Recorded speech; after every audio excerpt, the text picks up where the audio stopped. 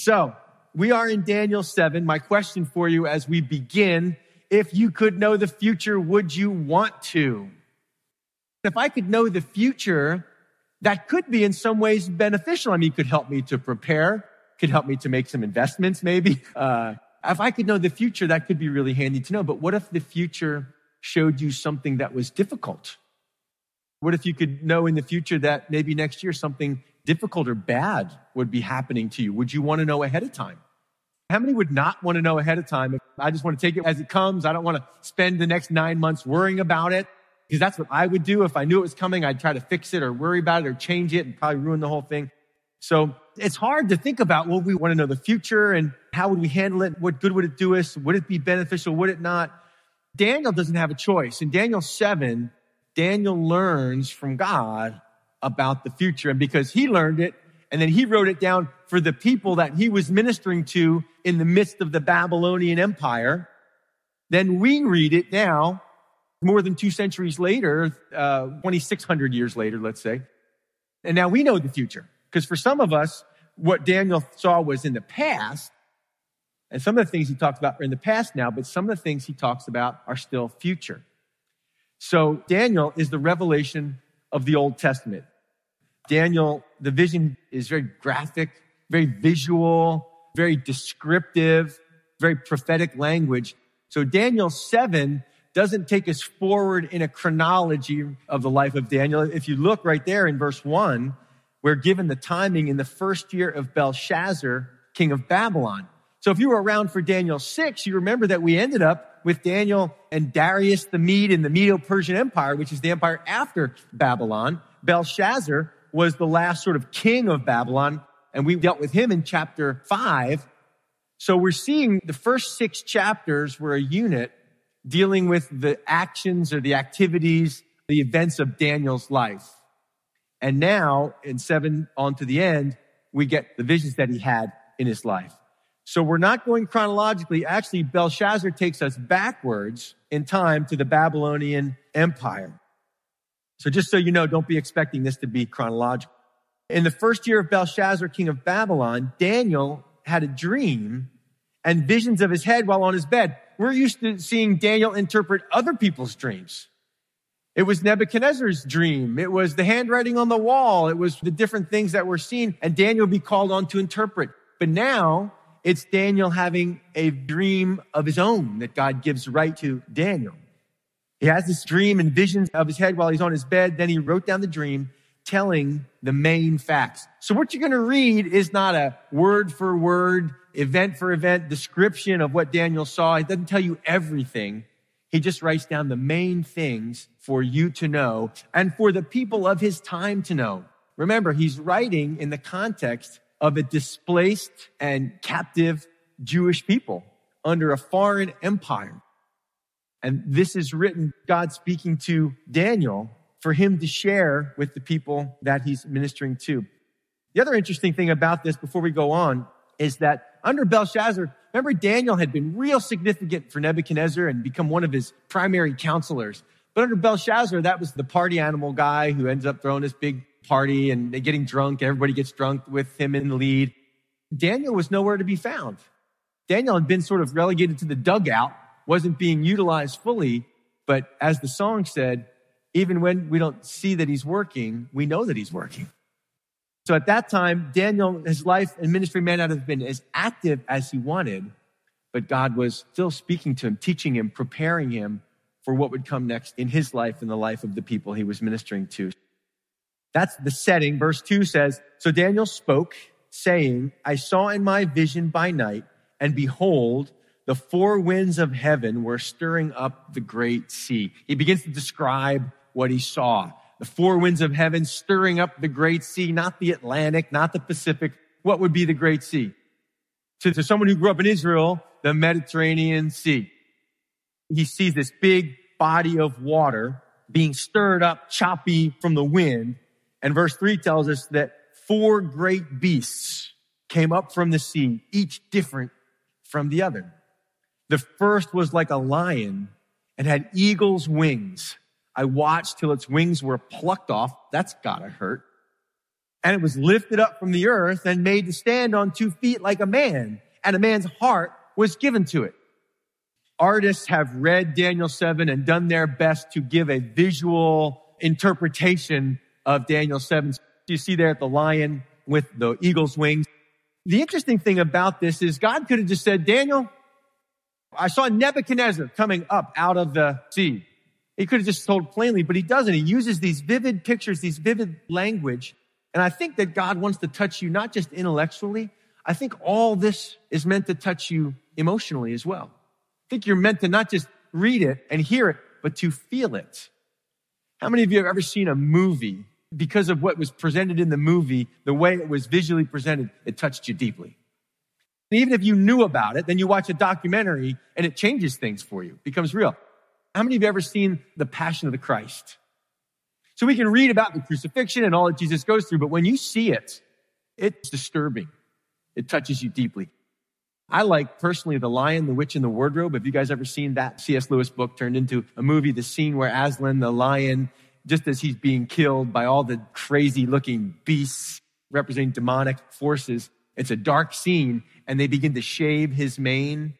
And that to me, you just feel the shame of the cross as Aslan is just ridiculed and shaved and humiliated. So God paints pictures for your imagination because he wants you to understand about the kingdoms of the earth. That's a little bit of a spoiler alert. That's what these things are about. But right now we're just getting the pictures. So verse 5, and suddenly another beast. This is the second, like a bear. It was raised up on one side. That's interesting, a lopsided bear. And had 3 ribs in its mouth between its teeth. It had just eaten. And they said to it, in the dream, arise, devour much flesh. Something a little unique about this one. This is given a command. This bear is commanded to devour a lot. Verse 6, after this I looked and there was another like a leopard, which had on its back 4 wings of a bird. The beast also had 4 heads and dominion was given to it. So whoever this beast is, it didn't take charge itself. It was given dominion, was given ruling power. But now we're talking like mutant animals here, aren't we? It's like nuclear fallout animals. 4-headed leopard with 4 wings. Interesting. Put this in your pocket for later. Leopard is only half as fast as a cheetah. Still fast, but really known for their extreme adaptability. One article said leopards are good swimmers, excellent climbers, and they hunt in a wide variety of prey.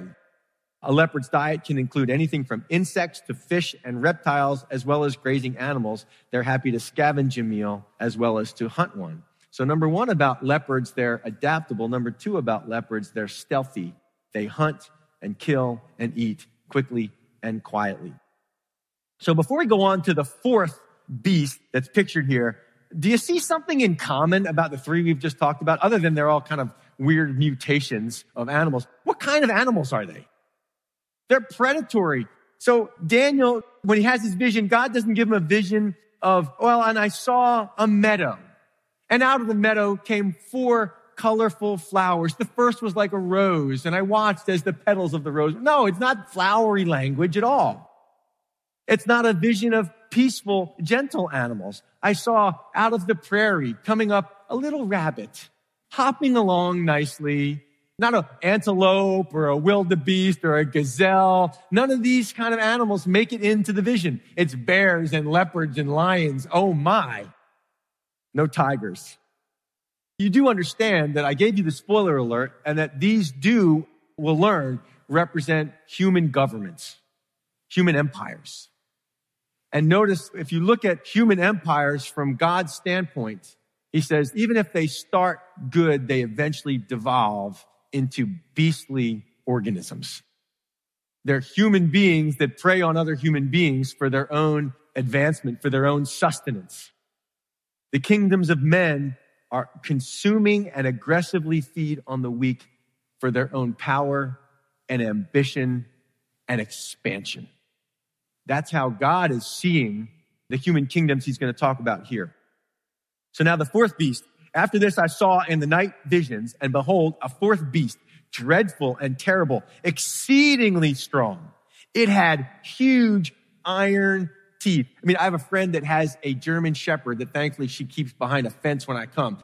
Because that thing, when it barks at me when I show up at this house, I mean, the teeth are bare and it's scary. Now that's little tiny white teeth. You know, I'm thinking big, great big beast, dreadful beast with iron teeth. This is a scary creature. And it was devouring. That's what you do with big iron teeth. And breaking or crushing in pieces and trampling the residue with its feet. It was different from all the beasts that were before it, and it had 10 horns. So we're introduced to this fourth beast. Notice what's missing. There's nothing to compare it to. Doesn't seem to fit any comparison to any predatory animal that could be described. Just a horrifying, destructive description. Dreadful, terrible, strong. Daniel notices particularly the iron teeth. Now the illustrator pictures it like what? Like a dinosaur of some sort, like a T-Rex kind of thing.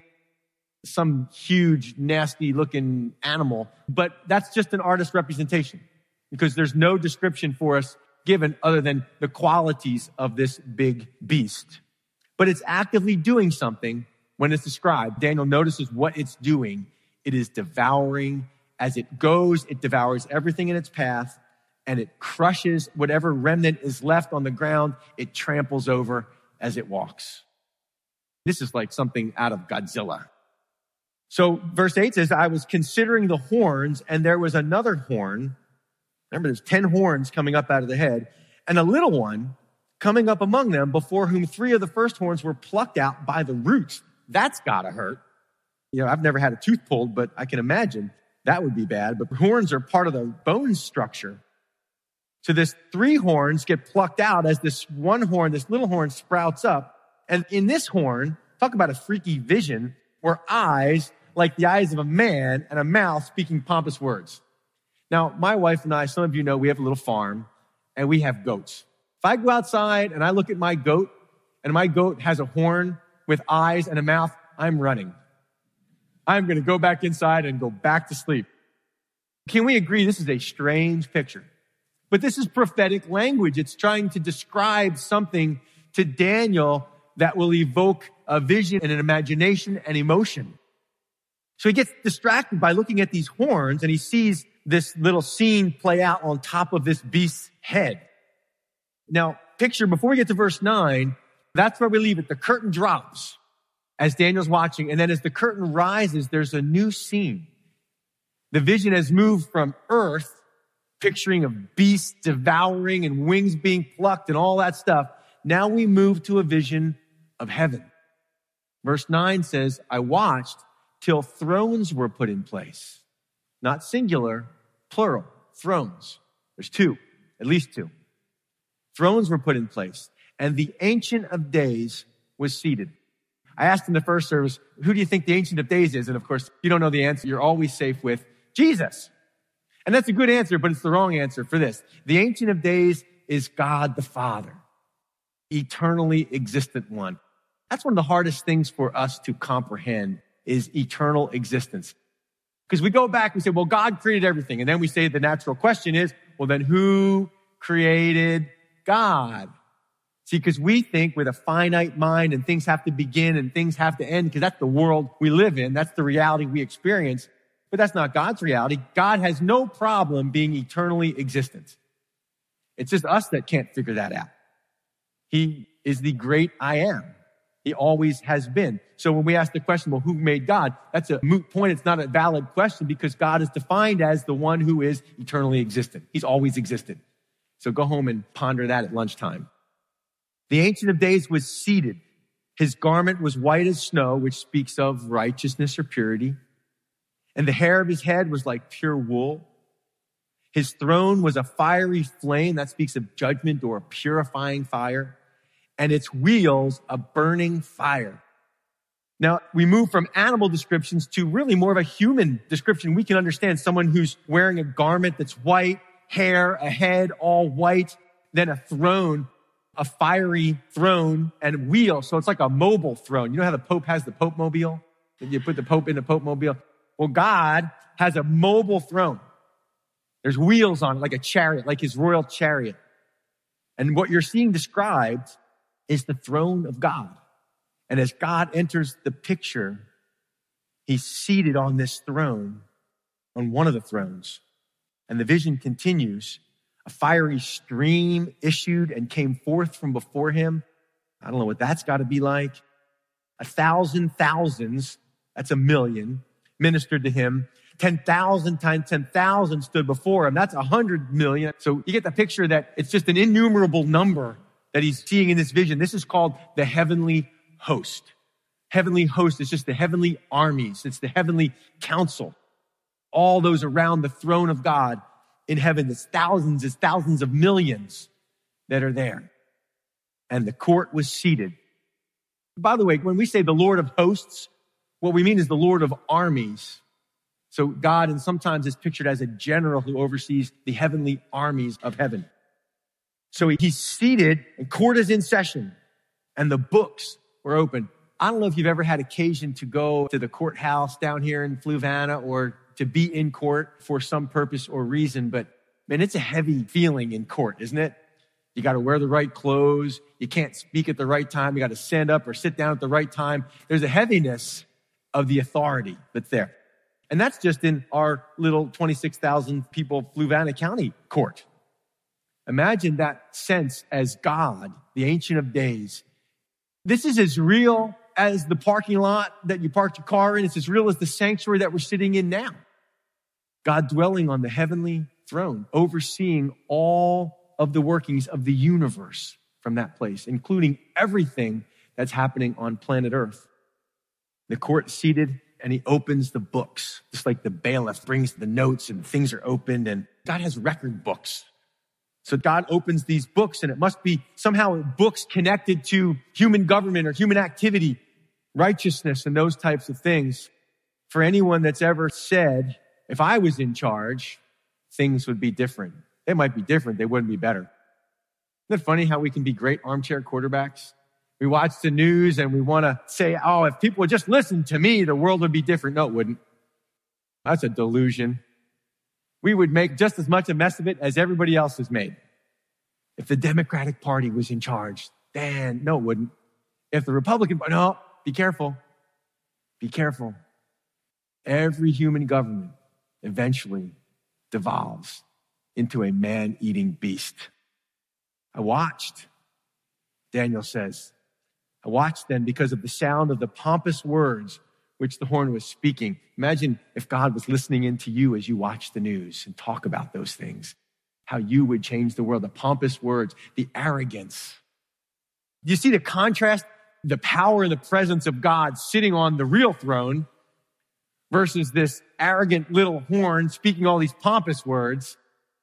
I think about what does God see when he looks at us and listens to us sharing and waxing wise about our opinions of what we would do if we were in charge of the church or if we were in charge of the county or if we were in charge of the United States. And if people would follow me, I got a hard enough time with like the man in the mirror. So anytime you see proclamations of greatness, arrogance, pompousness, listen for the hiss of the serpent. Remember, we've been studying together. We've watched when Nebuchadnezzar spoke pompous words. God took him down. God has a very real response to pride. And we're going to see that response in this chapter. It's nothing new.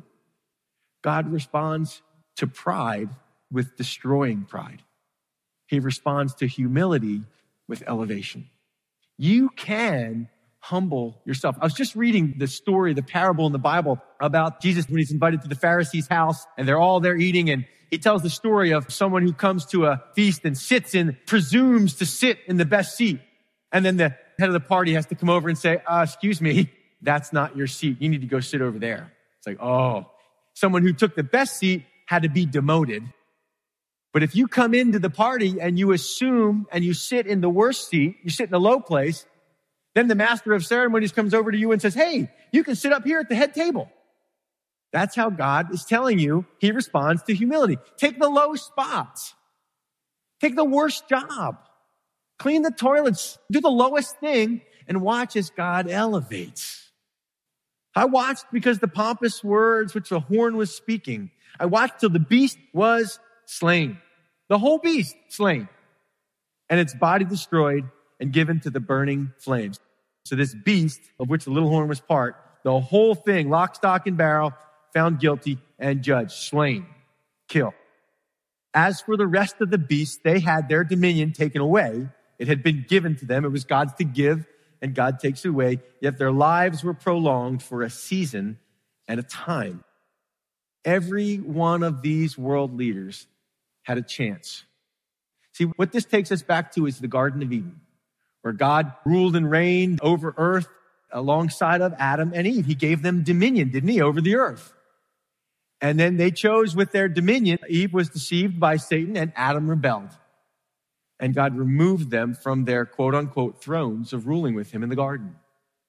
And ever since, God has been waiting and waiting. And really, he knows he's letting us learn. We have to learn that our hope for all of human history, every hope in human government has failed. Because we were meant to rule and reign with God through Christ. So Christ is the one that fulfills, that takes the place of what Adam and Eve undid in the garden. No human has been able to do that. God has given human a chance to reclaim the dominion over the earth that was lost by Adam, and it's never been done. There's never been a humble, sacrificial, sustained government.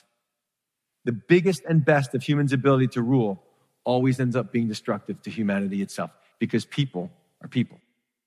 So there's this power void now. The beast is destroyed. All the other ones lose their dominion.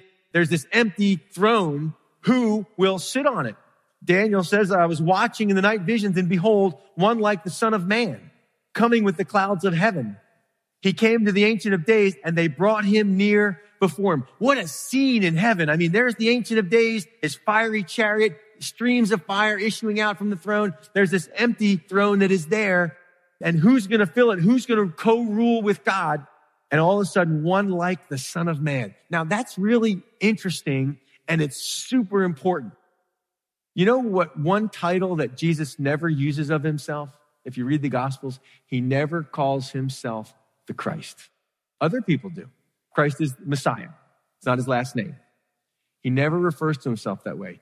The predominant name or nickname that Jesus uses for himself in the Gospels, 81 times in the Gospels, is Son of Man. And he'll correct people. They call him Messiah. He says the Son of Man. You read it. You pay attention as you read. 81 times. The number one way he refers to himself. And do you know why he's doing that? Any Jew, this is why it's not really so much the epistles. You don't see Jesus referred to as the Son of Man very often. He's Lord, he's Master.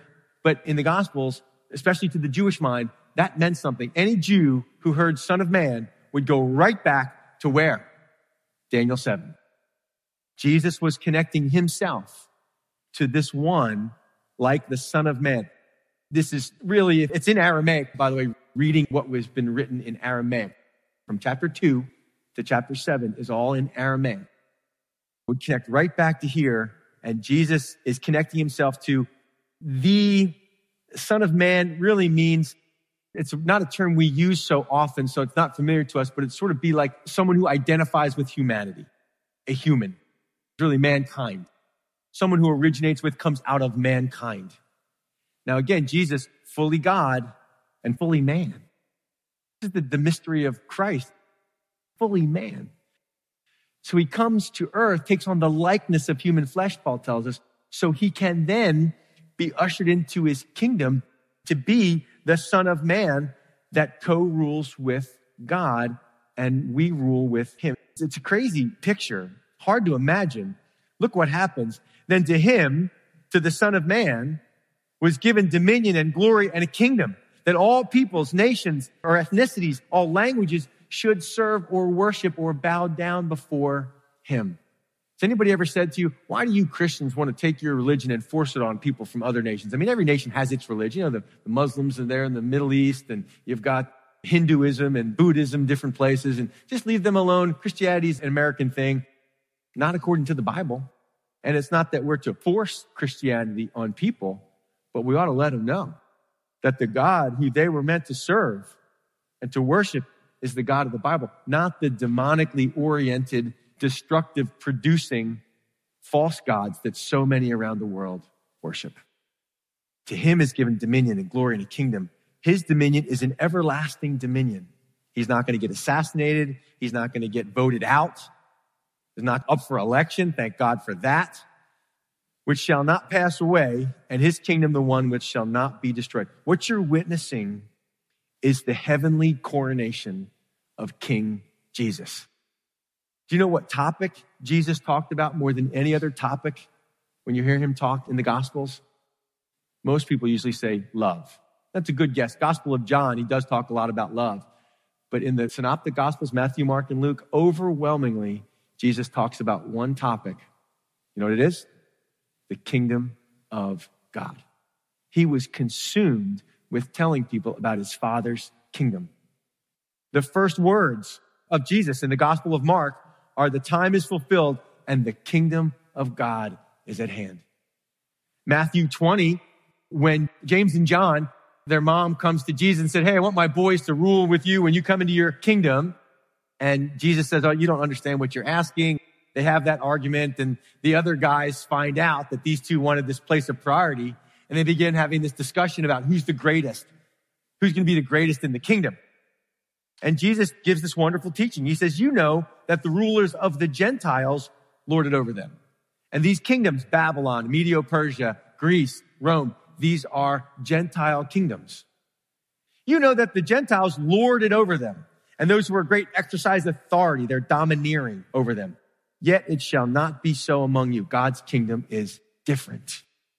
Whoever desires to become great among you, let him be your servant. Isn't that what we see going on in our political system? All the ones that want to be great all want to just serve everybody else. Somebody say, Steve, are you crazy? Yeah, that's not what we see. Everybody wanting to elevate themselves and they want to have the power, and it's not the way it works. And whoever desires to be first among you, let him be your slave. Just as the Son of Man did not come to be served, but to serve. Notice that? Just as the Son of Man. Every time you read that, your mind's going to go right back to Daniel 7. He did not come to serve, but to serve, and to give his life a ransom for many. How does Jesus get to sit on that throne? Remember, in the picture, he's coming on the clouds to the heavenly throne room. He's being ushered into his kingdom, into the throne. How does he get into that kingdom? How does that happen for him? It happens because he's rejected and crucified and killed and buried and resurrected. His crucifixion leads to his coronation. Isn't that crazy? That's why he says, my kingdom is not of this world. You guys can't comprehend this. It doesn't operate like this world's kingdoms operate. I, Daniel, was grieved in my spirit within my body, and the visions of my head troubled me. It's like you watched a horror movie. Have you ever done that? You watch a horror movie and you're watching it going, I shouldn't be watching this, but I can't turn it off. I'm strangely drawn to the horror. And then when you turn it off for the next 3 nights, every time you hear a noise, it's some guy with a chainsaw and a ski mask coming in to get you. You're just freaked out by it. Well, that's Daniel. He's freaked out by what he sees. This big giant beast with iron teeth that's devouring everything is emotionally disturbing. I came near to one of those who stood by me and asked him the truth of all this in this vision. What's this all about? So he told me and made known to me the interpretation of these things. So here we go. Now we're going to learn what this dream is about. You've had a little bit of a spoiler, but now you get some of the details filled in. Those great beasts, which are four kings which arise out of the earth. So anytime God wants to draw a picture of humanity, the totality of humanity, it's pictured as vividly as the sea. So the great sea, these 4 beasts come out of the great sea. You've used the terminology when you see an innumerable group of people, just a sea of bodies, just a sea of people, right? That's what that tends to picture or mean. So out of the sea or out of the earth, the sea of humanity rise up these 4 kings. And it's interesting how that happens. Adolf Hitler just kind of rises up. How does that happen? And then Nebuchadnezzar just kind of rises to the surface. And I remember watching the debates 4 years ago when Donald Trump was running for president, thinking, how does this business guy named Donald Trump end up being the Republican nominee for president, and then he wins. And you go, how did that happen? He's a businessman. But he just sort of rises up. God raises one up, and he puts another down. But now notice the specific identities are not revealed. It just says there are 4 kings. And that's where it's left for Daniel. And I'm going to not go into details here. It's very parallel to Daniel chapter 2. I think you know the winged lion, the wings plucked off. He ends up standing up on his feet like a man, and he's given the heart of a man. Who does that sound like? You know it from Daniel 2. That's Nebuchadnezzar. That's the Babylonian kingdom. What about the lopsided bear? A bear that is at 3 ribs in his teeth, and it's kind of looks like it needs to go to the gym or something. That's the Medo-Persian Empire, the Medes and the Persians. The Persians ended up rising up above the Medes in that relationship. The 4-winged, 4-headed leopard is who? Alexander the Great and the Grecian Empire. When Alexander the Great dies, his kingdom is dispersed to not his children, but 4 generals. We get the Seleucids, and the Ptolemaic dynasty comes from that. So his kingdom's dispersed like the 4 heads of the leopard. 4 generals take over his kingdom, and he is known for his adaptability and his stealthiness in warfare. So these are very intentional pictures. What about the scary iron-toothed devouring beast? You remember the feet of Daniel chapter 2, the statue with the feet of iron mixed with clay, the 10 toes. We see a comparison here. This is the Roman Empire. This is the empire into which Jesus was born, his first coming. Now, there were empires that existed after the Roman Empire, but Jesus came during that Roman Empire, and his second coming, many say and interpret this to be that he will come back during what we would call a revived Roman Empire. Again, the interesting thing is there's this 10 horns. So somehow this is a conglomerate leadership in that final world empire. Notice verse 18, and you'll understand this a little bit better. The saints of the Most High shall receive the kingdom and possess the kingdom forever, even forever and ever. Has this happened? Are we living in a Christian empire? Please say no. Tell me this isn't it. Pinch me, somebody. So the vision goes from past, jumps all the way through 2,000 years of human history to the future, which we haven't seen yet, because this hasn't happened yet. Then I wished to know the truth about the 4th beast, which was different from all the others, exceedingly dreadful, with its teeth of iron, its nails of bronze, which devoured, broke in pieces, and trampled the residue with its feet, and the 10 horns that were on his head, and the other horn which came up, before which 3 fell, namely that horn which had eyes and a mouth, which spoke pompous words, whose appearance was greater than his fellows. Daniel was still in the Babylonian Empire when he has this vision. Hadn't seen Darius come in, doesn't know about Alexander the Great, doesn't know about the Roman Empire. But he seems to not be concerned with those. He jumps right to that 4th beast. He says, I want to know about that beast. The 10 horns, the 1 horn, crazy stuff. He says, I was watching, and that same horn was making war against the saints and prevailing against them until, so there's a time frame, until the Ancient of Days came and a judgment was made in favor of the saints of the Most High. And the time came for the saints to possess the kingdom. So what Daniel sees, as I asked you, do you want to know the future? Would you like to know? Do you think it's beneficial to know the future? What Daniel sees is horrifying. The future for planet Earth and human government is horrifying. There are some very difficult days coming for planet Earth. And it's going to be especially hard for anyone at that time who calls himself a God-fearing Christian. Because whoever this little horn is, we know him as Antichrist. We'll get to that in a minute. He's going to make war against anybody that wants to serve God. And he's going to be successful. Just like Jesus on the cross said, my God, why have you forsaken me? Have you ever felt that way? Honestly? The people that are living on planet Earth at this time are going to feel that way. My God, why have you forsaken us? They're going to be prevailing in this world government until, verse 22 says, God always has timing until judgment is made in favor of the saints of the Most High. And then they can possess the kingdom. Is this world right now a Christian kingdom? No, it's not. This is still yet in the future. And now we get the details of the fourth beast. Thus he said, the fourth beast shall be a fourth kingdom on earth, which shall be different from all other kingdoms. It's different than every other kingdom that's ever existed, and shall devour the whole earth, trample it, and break it in pieces. What Daniel is seeing is a vision of a worldwide empire in a way that has never really been possible until our day and age, with inventions that have come with technological advancements. How many of you would agree that our world is getting smaller? We know what's going on in Fluvanny County, Virginia, California, Italy, China. We know what's going on all over the world. We're instantly connected to everything that's worldwide. And we see that we now operate. Our world is uniquely tied together. Our economies are tied together. Our manufacturing is tied together. We are as close as we've ever been to being a one world system. Even language. Someone from First Service who specializes in linguistics is saying even languages are becoming more universal.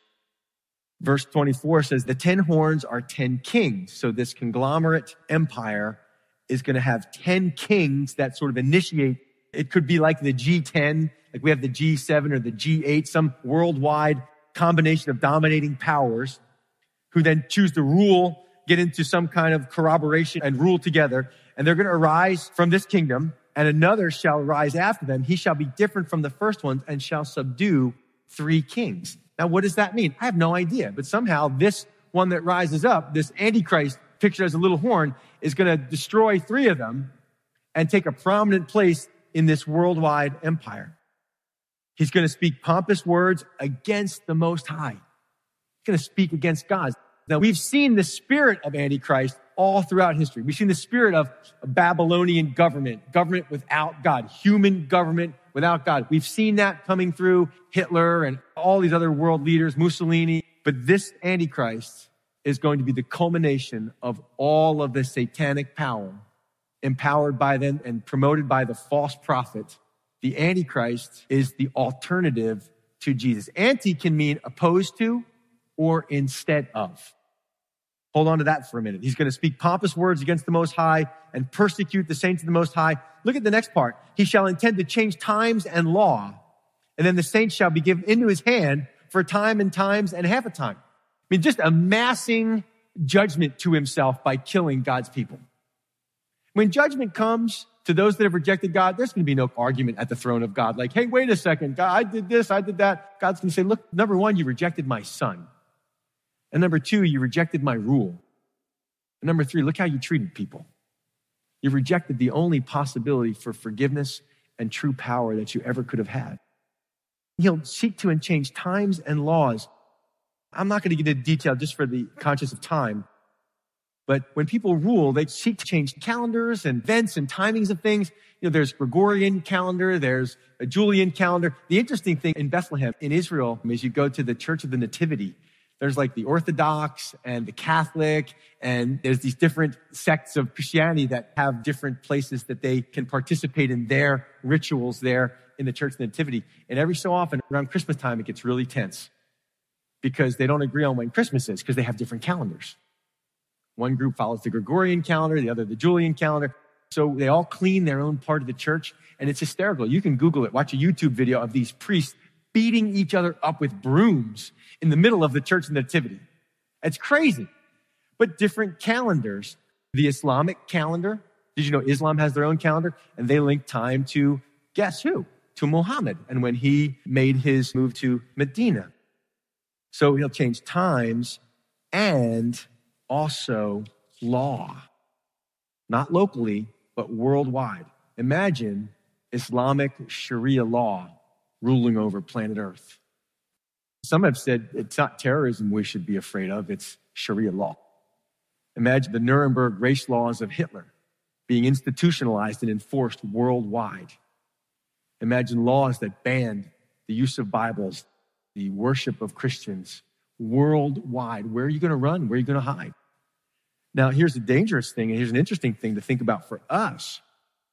Anytime you look at laws being changed to oppose God's law, again, listen for the hiss of the serpent. Behind that is satanic, empowered human government. And we in our country have done it. We have taken the law of marriage that begins in Genesis. In the beginning, there's Genesis chapter 1, and God sets down the rule for marriage because marriage is his institution. A man shall leave his father and mother, be joined to his wife, the two shall become one flesh. It's pretty simple, isn't it? It's not very complicated. It's not like, I don't get that, God. Can you explain that again? It's pretty simple. But we in our country have changed the law. We said, God, we don't like your law of marriage. We're going to make our own. We're going to do marriage our way. And behind that is the Antichrist. Behind those types of sentiments and the changing of law. Am I telling you something you don't already know? Antichrist, again, not just opposed to God, but instead of God. So this Antichrist leader is not going to be a loser. He's going to be a smooth talker, diplomat. He'll tell people what they want to hear. He'll give people what they want, and then he'll come and devour them. Antichrist is what people get when they don't want the real Christ. Satan is always willing to give an alternative to Jesus. If you choose to follow Christ, you end up where Christ ends up, ruling and reigning. If you choose to follow Antichrist, there's no neutral in this spiritual battle over planet Earth. There's no neutral. There's no Switzerland. You're either for Christ or you're against him. And if you're against him, you'll end up into the rule and the reign of the Antichrist. And then you'll end up where he ends up. And where does he end up? Look at the next verse. The court shall be seated, and they shall take away his dominion to consume and destroy it forever. It's like one verse. God says, destroyed. And look how easy it is for God to destroy. I mean, a 7-micron virus has paralyzed our world and our economy. Then, toss in a couple of hurricanes, a typhoon, some earthquakes, and maybe a comet. Why not? Just for good measure. And we're done. I mean, we're toast. We live on a Goldilocks planet where every condition is just right for us to exist. And God has made it that way. Scientists spend billions of dollars to prove that somehow, somewhere, there must be a planet that can sustain life like ours. And they can't figure it out because we just shouldn't be that unique, but we are. No problem for God to destroy any human kingdom. Then verse 27, then the kingdom and dominion and the greatness of the kingdoms under the whole heaven shall be given to the people. Not just any people, the saints of the Most High. Has that happened yet? I ain't seeing that happen. No one's called me and asked me to be president, that's for sure. Or asked me to help rule and reign. No one's looking to me for suggestions about what to do. No one's looking to the Christians for how should we run planet Earth. So this is still yet in the future. There's some dark days coming. But on the other side of that, there's what we've always hoped for. And it's not a spiritual kingdom. It's a literal kingdom on planet Earth. The greatness of the kingdoms under the whole earth shall be given to the people, the saints of the Most High. And his kingdom is an everlasting kingdom, and all dominions shall serve and obey him. Jesus will reign for 1,000 years, co-reign with his people in a kingdom that enforces righteousness and truth and justice, and will finally experience peace in a way that we've always only hoped for and dreamed of. Verse 28 says, this is the end of the account and most likely the end of your attention span as well. All the people that are still awake laughed. As for me, Daniel, my thoughts greatly troubled or alarmed or frightened me, and my countenance, my cheerfulness changed. But I kept the matter in my heart. So that's where Daniel ends with this chapter. It wasn't a happy chapter for him. As we go through and we see Daniel's visions that God gives him, this heavy stuff he's got to deal with. This is not rose-colored glasses that he's looking at the world with. He sees the reality of the condition of our world and the future of our world. And getting that information, sometimes knowledge can be troubling, can it? It can be disturbing. And as Daniel pictures the people he loves and the world he knows and the future to come of devouring predatory governments, it's extremely troubling. Because Daniel, we've already proven, is a guy who's compassionate. He feels deeply for people and what they're going to experience, what we may experience. So it's alarming to him, it's troubling to him, it's heavy for him. So what do we do with all this? Now you know, now you're stuck with it. Aren't you glad you came to church today? Oh, man. Look, be reminded, Jesus is the king you have always hoped for. Your hope is not in the Democratic Party or Joe Biden. Your hope is not the Republican Party or Donald Trump. I don't know if I'm making anybody mad. I'm just speaking the truth because they're human beings.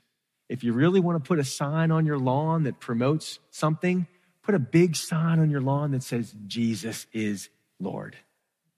You know, we got to vote, and we're supposed to pray for our king, for our president, whoever that is. That's all part of it.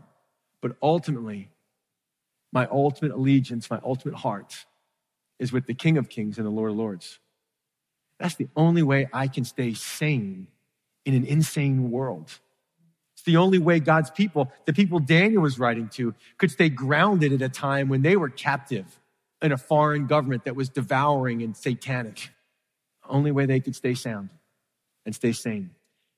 Don't be surprised when world government lets you down. Don't be surprised when it doesn't produce the righteousness you've always hoped for. Don't be surprised when it doesn't yield righteousness and justice like you've wanted. It can't. Understand human government is what it is. It'll always be flawed. It'll always be failed. And that hope you have for justice and righteousness and truth and sacrificial leaders, the one you're always looking for is the Son of Man, Jesus Christ himself.